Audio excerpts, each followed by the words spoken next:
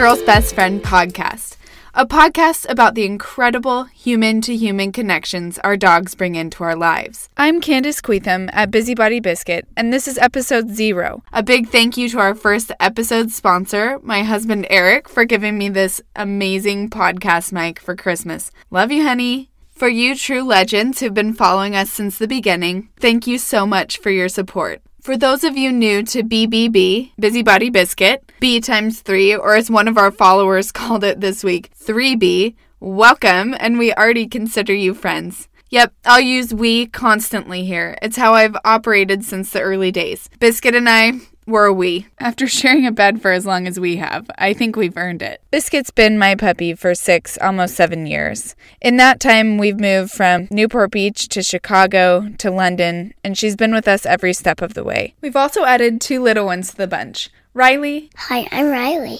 And Avery. My name is Avery. I'm 2. And Biscuit's been a champ through it all.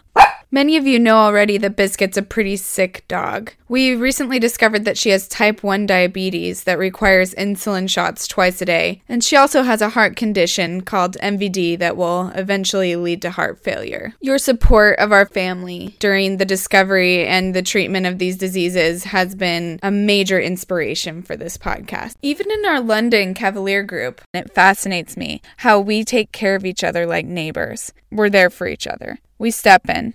We're a village. We've never been afraid of the faces behind the accounts. In fact, it's the whole goal of this podcast to expose and acknowledge stories like these. We'll be talking about some really important and lovely things with some really important and lovely people. Things like friendship, addiction, recovery, depression, parenting, owning a business, and grief.